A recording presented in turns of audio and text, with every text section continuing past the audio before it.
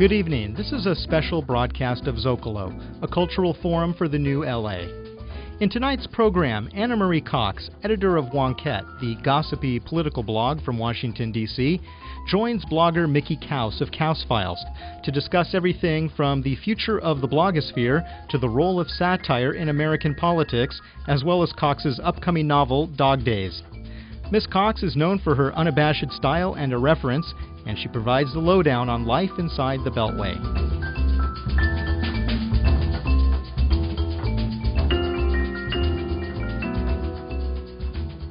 My name is Mickey Kaus. I write a blog for Slate.com. In 2003, a friend of mine who's a big-time Reagan Republican wrote me an email saying, "Mick, who is this woman who does the Antic Muse? Where does she work, or is the site the work?" I asked because I just read her for the first time, and as Rick Bragg would say, she's something.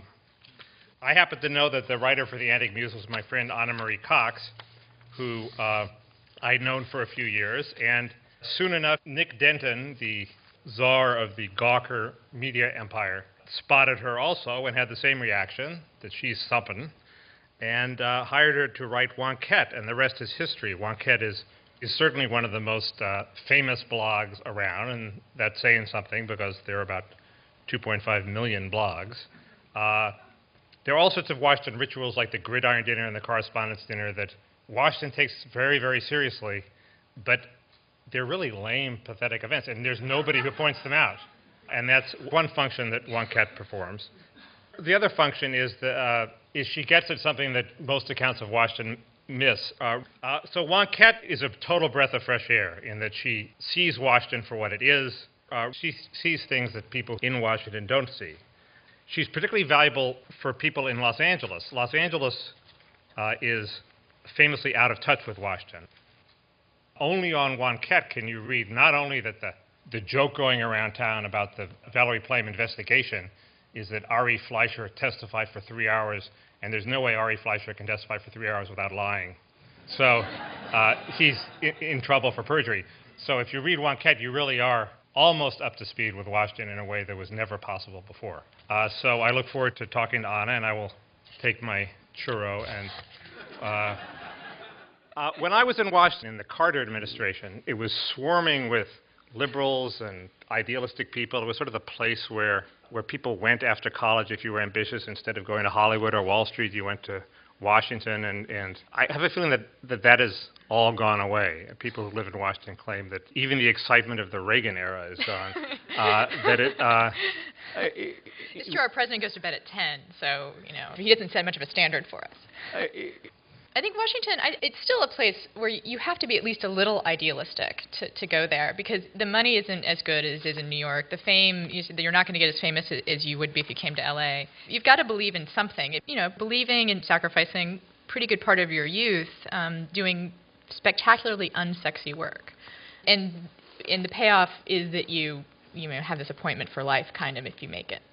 Because once you make it inside that game, it is the permanent government. The people who flock to Washington, that cast of characters doesn't change from year to year.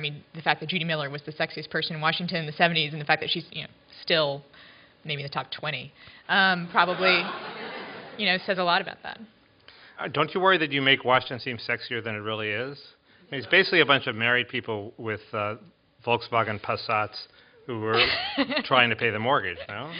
Well, actually, I was going to quibble with whether or not Washington is really this raw lusting after sex, money, and power. I think it's mostly lusting after money and power. The sex is just something that I like to pretend. It does make things more interesting to imagine all the great sex that people must be having because they're so, conflicted and bottled up. But mostly, I think that people, they say that, power is the ultimate aphrodisiac, but it's just an aphrodisiac for more power in Washington. That's not the lesson of evolutionary psychology. That's why people have to come to Washington. They don't reproduce in the city. Men want power. Men want power because in the environment of our evolution it translated into sex. And my experience in the Clinton years was there was actual sex going on. It was not This was not just for show. There is actual sex going on in Washington. I shouldn't be too flippant about it. It is very much under the covers, as it were. I was at the Bloomberg party, the party that everyone thinks is such an amazingly big deal in Washington, when really, like, it is just a bunch of C-list celebrities and a chocolate fountain. But anyway, so I was standing around with a reporter from the Washington Post, and we were sort of looking around, and this was last year, so the big gets for the Bloomberg party were the Apprentice people. So we were kind of, watching that not fun little sideshow, and, he said, the thing about Washington parties is that no one's going to get laid. And I said, no, the thing about Washington parties is that even if someone gets laid, it doesn't feel like they're going to get laid. I'm working on a theory that Hollywood is more real than Washington, because Hollywood, there's no pretense that it isn't all about sex, money, and power. Right. So that reduces the number, the facade, and the ability to hide behind the facade. So if you're actually having a fake affair in Hollywood, you actually have to have sex. I mean, you can't fake it. Whereas in Washington, you have all sorts of fake marriages, and they can go on being fake because they're behind the veneer. Very few fake affairs, I think. I think that's an astute observation. You were mocking very justly, or just, and it is a bit self-congratulatory to think that Washingtonians are playing some kind of deep game in all of their dealings with each other, and there's this very, very sophisticated political strategy at work. I mean, it's about as sophisticated as high school. You want to invite X to the prom, maybe you'll ask why. Like, just to get X jealous. I mean, it doesn't work out. It's very 2 plus. You can do that? That explains my high school years. No, I think that's right. Here's my example of crudity is Bob Kerrey and Bill Clinton. Okay, Bob Kerrey was for national health care on the single-payer Canada model. Right. He attacked Bill Clinton's proposal because it wasn't left-wing enough. Then Bill Clinton was elected, and all of a sudden Bob Kerrey switches and attacks Bill Clinton from the right. His proposal is too socialistic. Obviously, Bob Kerrey just wants to get at Bill Clinton. I can't believe you had to go back like 12 years for that kind of anecdote. I mean, like, that is pretty much, that is the game, like, every day. I mean, Hillary Clinton has been sort of perfecting that on a day-to-day basis as she gears up herself. Palling around with Newt on the one hand, then rallying, swinging her purse at, move-on speeches the next. Isn't she driving John McCain crazy? Isn't there a brewing enmity between Hillary and McCain because they're the obvious rivals? I don't think he can hate anyone as much as he hates Bush. I mean, like, I think he's just going to be, happy to fight against someone who's not going to accuse him of having a black baby, which I don't think Hillary's going to sink to. Although she's sink to a lot, I'm sure. I think that would be a fabulous race. I'm not sure who I would vote for in that matchup, but it would be a fun race to cover. Is that one of the nasty things that people accuse Karl Rove of? Because in the current scandal about Karl Rove, people are always saying, oh, he's mean, he's vicious. What's he done that's so mean? And why is he so mean? I mean, I accept that he is mean, but why is he so mean?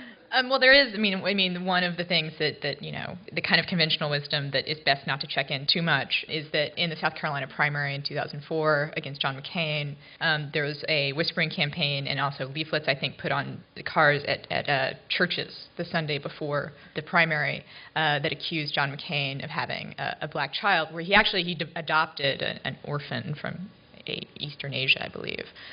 So he does actually have a child who's a different color than him and his wife. But most of us would probably think of that as a good thing. So then Karl Rove is supposedly behind that. I think the thing that he did that I believe is pretty well documented. There was some congressional office, or maybe even a state office in Texas, and he stole stationery from that state officer and put out a pamphlet in soup kitchens announcing free food and beer at this person's announcement for running for office.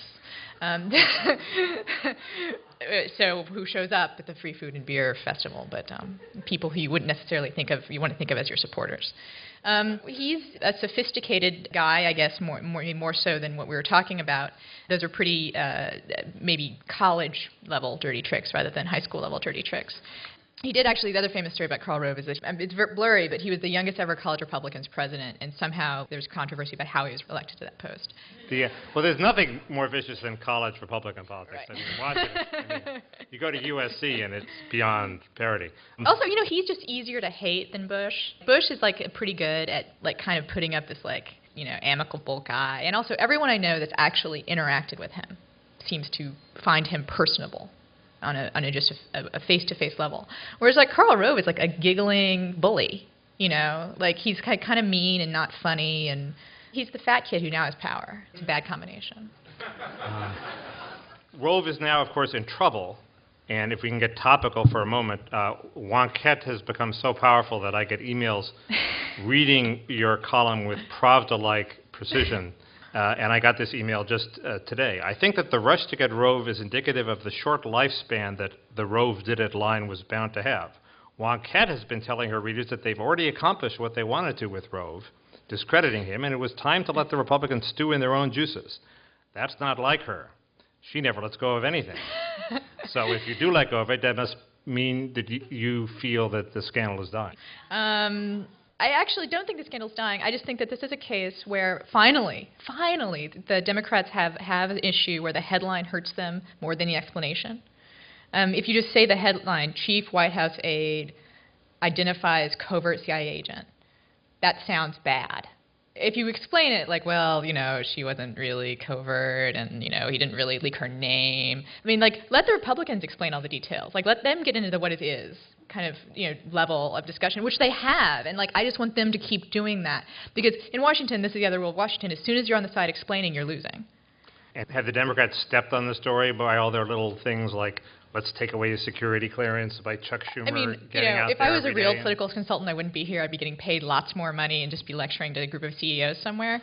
So I don't know how good this advice is, but I do think the Democrats have maybe, I mean, I don't know if they've truly screwed it up, but I mean, calling for his resignation, I mean, definitely, anytime you call for anyone's resignation, you look kind of like a whiner, I think. It's better to just remind you, Bush now says that he's only going to fire someone if they've done something criminal. He said he was going to bring higher standards than that to the office. Is he? Like, you leave it an open question, let them explain what the difference is. That would be my call if anyone wants to hire me to put together an ad campaign. You know. In general, it seems the Democrats, I sort of get my rocks off by attacking Democrats. I'm a Democrat who likes to attack Democrats, I admit it. That's an odd admission. It's gotten tired. They're so pathetic. There's no joy in even attacking them anymore. Yeah. Do you feel that, and is that the sense in Washington, and how can they come back? You're a Democrat, I assume. What's your general advice to the party? I would say I'm a liberal. Okay. They're so non-interesting, I don't even want to, like, admit my affiliation. It's no fun, you know, the horse is not just dead, but buried and flayed and looking at you with its eyes. So it's not as much fun to beat up on the Democrats as it can be. I mean, it's funny because when Wonkette started, I actually had a lot of conservative fans. And I think because I started up during the height of the Democratic primary, and there was just so much material of Democrats doing stupid things. And I actually often say that I feel like my jokes about Democrats are more heartfelt than my jokes about Republicans, because when the people on my side disappoint me, I feel much more strongly. That's my excuse, too. Oh, yes. You're working on a novel about Washington. How's that going? Why a novel? Okay, I am writing a novel, and it's going very slowly. I told my editor last time that writing a novel without ever having even really attempted fiction before is a little bit like getting just put at the starting line of a marathon and told to finish. You spend the first 20 miles or so just kind of working out exactly what you're doing, and by this time I'm so tired I can't even think straight, but it is getting done. And as for why a novel, I was in Washington during August of the campaign last year, and in August everyone kind of leaves town, but because it's a campaign year, there was sort of the apparatus, the campaigns were still there. It was like being in a college town in the summer. You sort of are thrown in together with a bunch of people that maybe you normally wouldn't hang out with. And you drink more than you would, and you stay out later than you would, you'd get into work later than you would. And the entire kind of like social pressure chamber of a campaign put into a single month. And there's a lot of sleeping around, and there's a lot of rumors, and that fascinated me. And also that combination that I think you have to have to work on a campaign, which is complete belief in what you're doing and sort of total cravenness. A willingness to kind of, because you believe so much in what you're doing, you'll do anything to get it. And I think that is a fascinating dynamic as well. And because I am mostly liberal, most of my friends that I worked on campaigns were working on the Kerry campaign. And we talk about them doing a TV thing or putting together talking points, and I would bring up some issue that I felt like Kerry was, you know, being a jerk about, and they'd be like, and they'd go, "Fate of the free world." I was just supposed to hey, come on, he's going to be squishy about gay marriage because faith, the free world. And it was not quite a joke. It really was the way that you could explain to yourself why you were doing these things that maybe normally you would call yourself on. Well, it sort of explains why anybody would work for Kerry. Sorry, that slipped out. You were the founder of Kerry Haters for Kerry, as I recall. I was a founder of Kerry Haters for Kerry. Which they asked, actually, Kerry got asked about that. He said, sounds like a jolly place. Which is a pretty good answer. Showing a sense of humor he showed in no other really, occasion. It was, if he'd been like that the whole campaign, he might have won.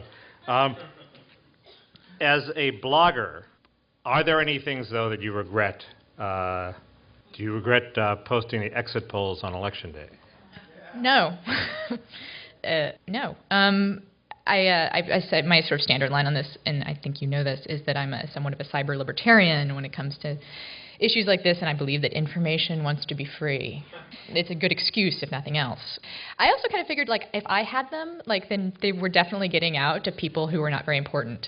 So why not let everyone have them? And I think that to the degree that I regret it, it gave fuel to a conspiracy on both sides, that there was something, funny about the exit polls, and there was somehow a deliberate gaming of them in order to engineer some kind of outcome. The fact that both sides had this conflicting conspiracy theories about this probably says, more than I could. What do you think actually happened with the exit polls? Because I've kept the messages on my answering machine saying, hey, it looks pretty good for Kerry.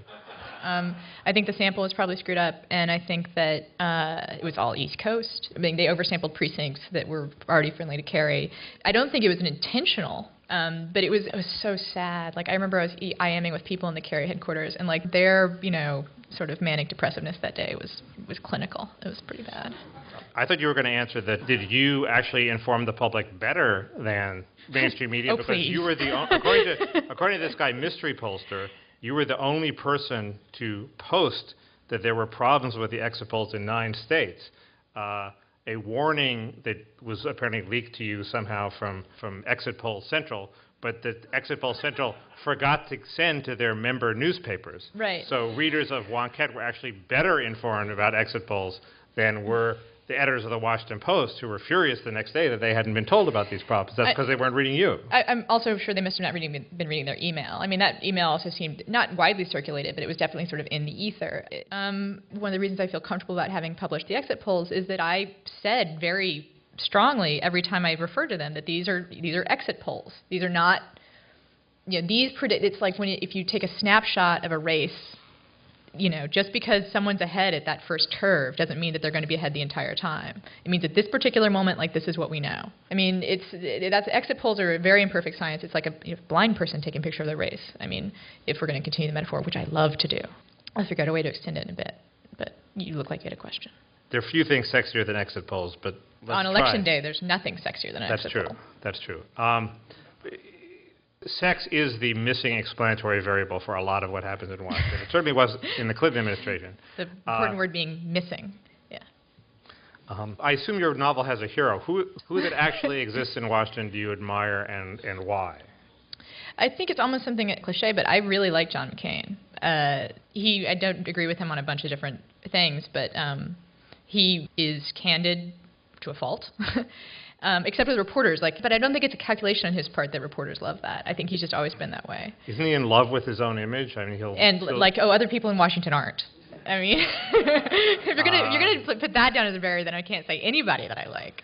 I'm in love with my image. I'm playing devil's advocate. His misguided campaign finance reform will result in bloggers like you and me being regulated by the Federal Election Commission. And that is true. And like I said, there's all these positions he has that I disagree with. But I remember, I have my personal McCain story, which is that on day of inauguration, we both did IMUS. And because he's a senator, he had a limo come to get him. And because I'm a blogger, they made me walk. I was actually in the green room and sweating because I'd worn all these layers, and I was peeling off my clothes. And he was like, "Can I help you? Are you okay?" And I said, "No, I just had to walk over here from my hotel," and da-da-da. He said, "They sent me a limo." I said, "Well, of course they did." He said, "Yes, it's actually, I think it's seat 16. And it was like an SUV limo, and so the deal he made was that he would give me a ride if I never told anybody about his ridiculous SUV limo, which I can't believe he really wanted me to swear by. You're a cheap date. Yeah, I know. It's one limo ride, one SUV and then also, ride. The sort of serious part of the story is that we went up talking about Iraq because the Gitmo allegations had come up, and we were talking about all these sort of how things weren't going very well in the war on terror. And I said, in Iraq, I guess we're fighting to a draw. And then he said, I wish it were a draw. Which is a candidness that is frightening from a senator, really. But I had to respect that from him. That is sort of frightening. Doesn't it alarm you that he doesn't say that when the cameras are rolling? Yeah, but I can't believe I'm the only reporter he's said it in front of. But it would be nice if he could get quoted somewhere. I guess I just did it. Although I think that also it was the kind of tossed-off thing that it's hard to sort of make a whole story about. But then again, we've made whole stories about leaks that didn't happen. And so bloggers have that power, definitely. If I start blogging about this tomorrow, maybe I'll get McCain in trouble. Michael Kinsley, who works now for the LA Times, wrote this very week, "What does it take in Washington to be so thoroughly discredited that nobody cares what you think?" And his example, which I don't think was a very good example, was Newt Gingrich. Newt Gingrich is still respected even though he left office in the course of a scandal and managed to lose his speakership in 4 years. But there must be other people in Washington who you loathe, who are sort of negative role models. Can you offer any of them? Oh, God, I hate so many people. Oh, God, that would take a long, long time. Again, like if we're going to start barring people, if we're going to start like putting people on that list just because they're hypocrites, it's going to be the entire cast of characters in Washington. I believe in hypocrisy. I think it's a wonderful thing. It's a way we get through life. Let's see, who do I really hate? It's funny because I really hate people that are not even on the radar and not worth hating. People always ask me what blogs I read, too, and I have to fess up that I actually read mainly conservative blogs because there's some kind of friction that I find oddly pleasurable. When I'm reading someone who I so thoroughly disagree with, it just makes my teeth grind. But it's energizing somehow. I also only watch Fox News. Because I'm not really looking for news. They have hotter anchors and better graphics, and they sort of change their headlines pretty frequently. But so like other people like Michelle Malkin, But like these are like cartoon characters to hate. I mean, I can't think of any people who I really find distasteful. It's again like I can get upset about people so easily that it's probably a bad question to ask me. But you don't hate George Bush the way a lot of people out here do. Yeah, I don't. I disagree pretty violently with a lot of his policies, and the things that he says and does can excite me into fits of rage. But I think that the kind of Bush sort of, Bush's Hitler, vein of hatred, it's not even that it doesn't move the dialogue along, which it doesn't. It's that it turns him into a cartoon character, and he's much worse than that. I mean, he's much more frightening than a cartoon character. So anybody who has any questions should raise their hand, and the mic will come to you. Yes. We all know that when blogging started a short time ago, everyone considered it like a personal diary type of thing. Then we had the phase where there was news that the traditional news outlets would not break, and that bloggers broke. And eventually, traditional news outlets, business leaders, politicians had to acknowledge the truth of certain things broken by the blogs. What is the meaning now? And then they all hoped they'd go away. You perhaps are in a great position to tell us, what does it mean now that you have something like Gawker Media and that there is now somewhat of a media establishment for blogs? Talk to us about what that means. I don't think it means anything good. In fact, I've made this observation before. Author will quote self. I think that for better or for worse, that blogging is becoming a lot like mainstream media in both good and bad ways. And in the worst way, it's becoming pack-driven, selfish, cliquish, and more concerned with its own sort of advancement than anything else. That can be wonderfully profitable. And so I shouldn't complain. But it also can lead to sort of the same journalistic mistakes that or errors of judgment that happen in mainstream media. One thing I do kind of want to quibble on with what you sort of premise you laid out is very few bloggers have actually broken a story. Mostly what bloggers are really good at doing, or for better or for worse, is calling attention to stories that already are out there and sort of making people pay attention to them. When they do try to break news, I'm not sure if they do such a good job. The event that occasioned the observation about how blogging was becoming a lot like mainstream media was when the Powerline blog, which is the blog that became kind of a clearinghouse on information about the faked memos. The fake Bush National Guard memo. Was convinced during the Terry Schiavo vigil that this talking points memorandum that had gone out on the Hill could not possibly be the work of Republicans because it was way too crude. They misspelled a word. Apparently Republicans, have better spell check than Democrats. And they sort of hammered on this for a while. And they wanted it to be true so much. They wanted this memo to actually be a Democrat dirty trick so badly, they kind of let themselves get led astray, which I think what happens to the mainstream media all the time. I got slightly led astray on that one, too. That was a case of people not knowing Washington culture because they said, well, this can't be a staff memo. There was no letterhead. Yeah. And if you've ever worked on the Hill, people churn out memos without letterheads all the time. They're floating everywhere. And so they kind of refused to take the path of least resistance on that. Like, the easiest explanation for this memo was that it was a Republican talking points memo, but no! And so they invented this elaborate framework for why it couldn't be. Anyway, that didn't precisely answer your question, but I hope I gave you something to think about. Hey, Anna, I got in an argument with a Republican friend about you, and he wanted to insult you. So okay. he said, well, she's just a satirist, which I thought was actually not an insult. That's not an insult at all. That's a great we live tribute. in very absurd times, and I think absurdity leads to satire. Do you think we live in a golden age of satire right now? We live in a golden age for targets of satire, that's for sure. I've said before, Washington is a target-rich environment for what I do. And they don't have to be Republicans or Democrats. Some of it's the ridiculousness that will make me sob into my pillow at night, but that's what the bourbon's for. Could you comment on Patriot Act renewal and national ID cards? I will beg off my resume as a wonk first and say that I don't quite know enough to say something intelligent about that, but of course I won't let that stop me. When I was searching for humorous things to say about the London bombing, internet time has sped up the sort of lapse between when something tragic happens and when you can make fun of it.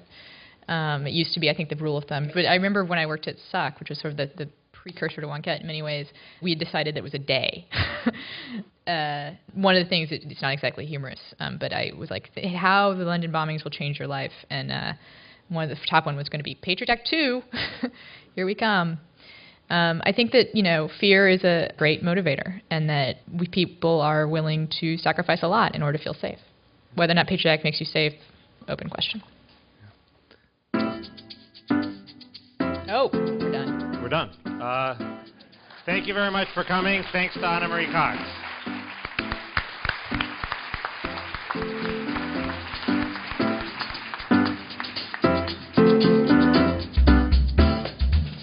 You've been listening to a special broadcast of Zocalo, a conversation with Ana Marie Cox and Mickey Kaus. The Los Angeles Public Library and Zocalo present this monthly lecture series. Zocalo, which means public square in Spanish, is a nonpartisan, multi-ethnic forum providing an opportunity for intellectual fellowship in Southern California, sponsored by 89.3 KPCC. Zocalo is made possible by Semper Law Group, Washington Mutual, and the Library Foundation of Los Angeles. For more information or to listen to past shows, please visit zocalola.org. Thank you for joining us.